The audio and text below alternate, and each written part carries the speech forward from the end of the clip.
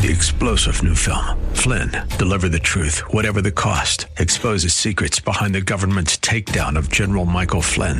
Flynn knew what the intel world had been up to. He ordered the first audit of the use of contractors. This set off alarm bells. He told the truth. He was the most dangerous person for Donald Trump to hire. They had to get rid of Flynn.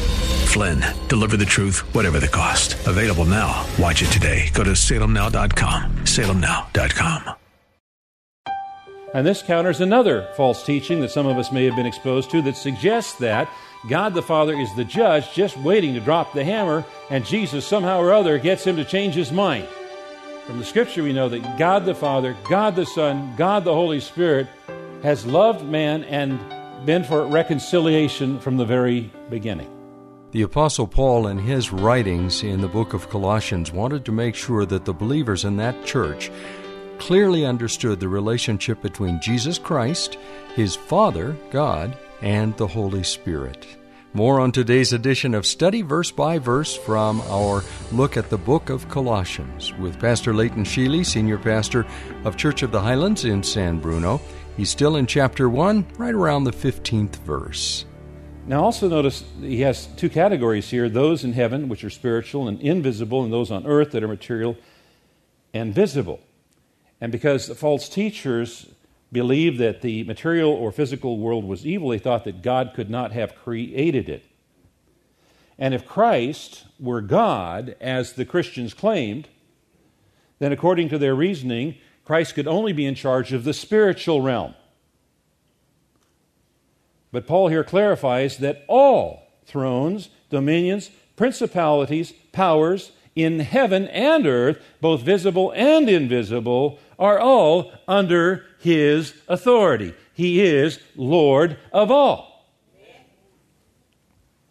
Verse 17, and he is before all things, and in him all things hold together. He's the antecedent of creation. He is before all things. He is not a created being. He is not a creature. If he was a creature, then he would have had to have created himself, because all things were created by him. And that would mean that he'd have to exist before he existed, which is not possible. He is before all things. And in him all things hold together. He's not only the creator of creation, but he's also the sustainer. That everything's held together and in order and prevented from disintegrating into chaos by him, that there's nothing that's independent from him. The word that's translated hold together there means it functions in a logical way. It's an order to it. It's not chaotic. All of the systems, all of the laws, all of the order of our universe that holds it together and keeps it from going into utter chaos are not only scientific laws, but they're also divine design. God is the God of order. Now, John Corson wrote an interesting law of science known as Coulomb's law of electricity, says that like charges repel. You can prove Coulomb's law by pushing the positive ends of two magnets towards each other and feeling them repel each other. Opposite charges attract, like charges repel. But there's a great mystery. In the nucleus of the atom, protons are packed together that are all positive charged particles. So what keeps these positive charged protons from repelling each other like magnets? What holds them together? What holds the atom together? Science doesn't know. You can study quantum physics and learn lots of hypotheses and theories, and yet to this day, it's a mystery to scientists, but not to believers. For Scripture tells us the answer. It is Jesus Christ who holds all things together. And the day is coming when he's suddenly going to let go. The Apostle Peter wrote, 2 Peter 3:10, but the day of the Lord will come as a thief in the night, in the which the heavens will pass away with a great noise, and the elements will melt with a fervent heat. The earth also and the works that are therein shall be burned up. Now, it was written long before mankind knew anything about nuclear physics or the possibility of something being dissolved instantly. But now we know that this atomic glue that holds it all together, if it suddenly disappeared, everything would instantaneously dissolve in a zillion degree heat, accompanied by an explosion and great noise. It would be so fast that nobody'd ever hear it. God spoke through the prophet Isaiah, Isaiah 6:17, "For behold, I create new heavens and a new earth, and the former things shall not be remembered or come to mind." Everything's going to evaporate as though it never existed. That doesn't worry us because God can create anything and everything from nothing. And He doesn't forget what He doesn't want to forget. And then He moves to Christ's relationship with the church. And He is the head of the body of the church.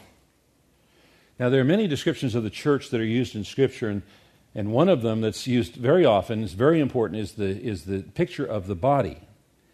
And the body of Christ is composed of all true believers. When a person puts their faith in Jesus Christ as Savior and Lord, they are immediately baptized into the body by His Holy Spirit, 1 Corinthians chapter 12. And the church is composed of people that come from all kinds of different backgrounds, different cultures, different languages, different gifts, different abilities.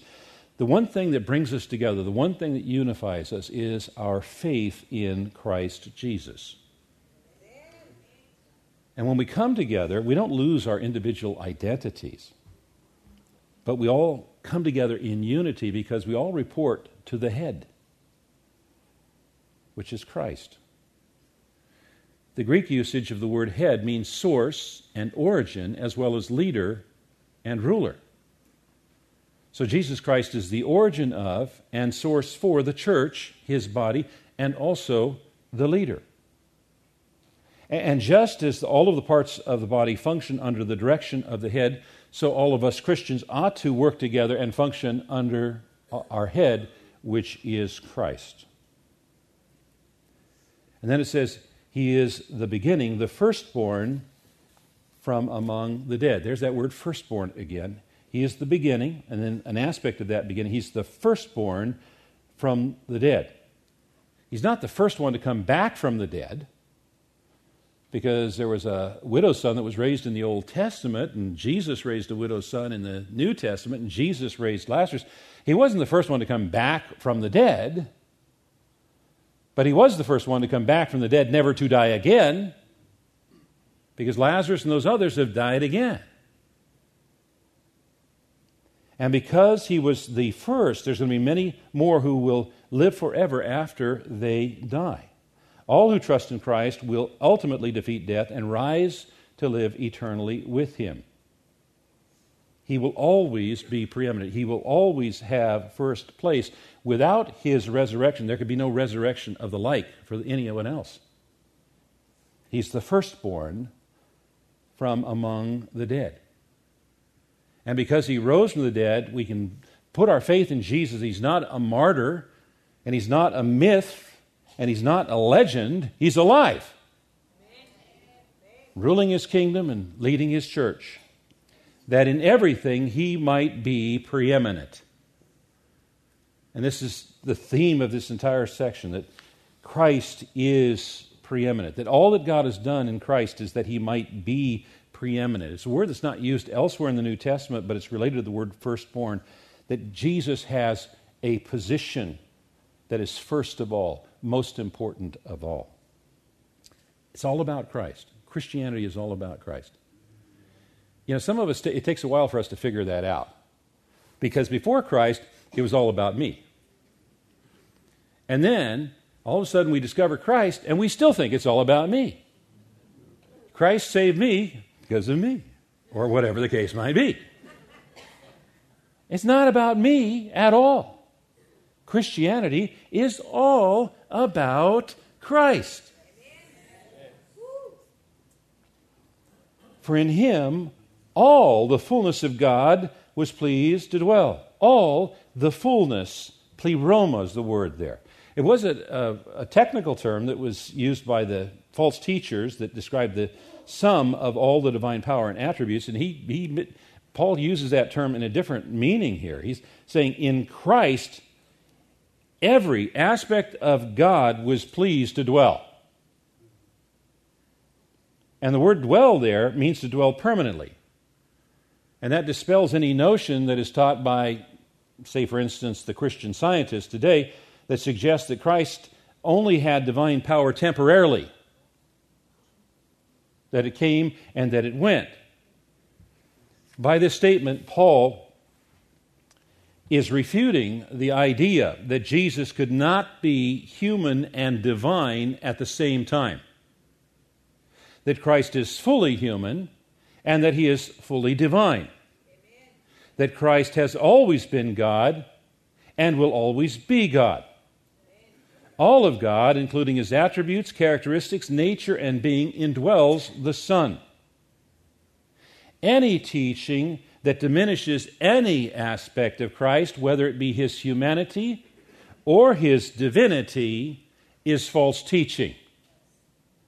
Christ is fully God and fully man.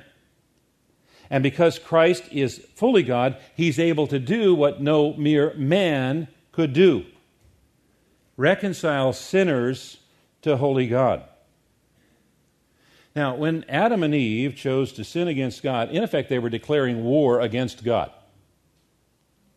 But God did not declare war against them. Instead, God promised a Savior through the seed of the woman and a plan for reconciliation. And through him, Christ, to reconcile to himself all things, whether on earth or in heaven, making peace by the blood of his cross. So the goal, the purpose, the reason of his coming was reconciliation. He came to heal the chasm that sin had caused between man and God. The initiative for reconciliation was with God. The Scriptures never speak of God being reconciled to men, but always men being reconciled to God. That God's attitude towards men has always been love and nothing else. There are some fundamental understandings for you to ponder as you go through your day today. God's love for you is absolutely unconditional. This is a daily broadcast called Study Verse by Verse. It's an outreach ministry of Church of the Highlands in San Bruno, and our teacher is Pastor Leighton Sheely. He's the senior pastor at Church of the Highlands. They're on the web at highlands.us. And if you're looking for a church home, I encourage you to check out Church of the Highlands, especially if you're in the San Bruno area. You'll not only be able to hear this teaching on a regular basis, but you'll also have some marvelous opportunities to serve Christ in a variety of ways through the opportunities there at the church. That's highlands.us for more details, and of course you'll find directions to the campus and the times when worship services occur across the weekend, both Saturday and Sunday. I'm Mike Trout. Thanks for joining us today. We'll be back tomorrow to wrap up the week with Pastor Leighton Sheely, opening the Word of God to the book of Colossians and helping us study verse by verse. 3-star General Michael J. Flynn, head of the Pentagon Intelligence Agency, knew all the government's dirty secrets. He was one of the most respected generals in the military. Flynn knew what the intel world had been up to. He understood its funding. He ordered the first audit of the use of contractors. This set off alarm bells.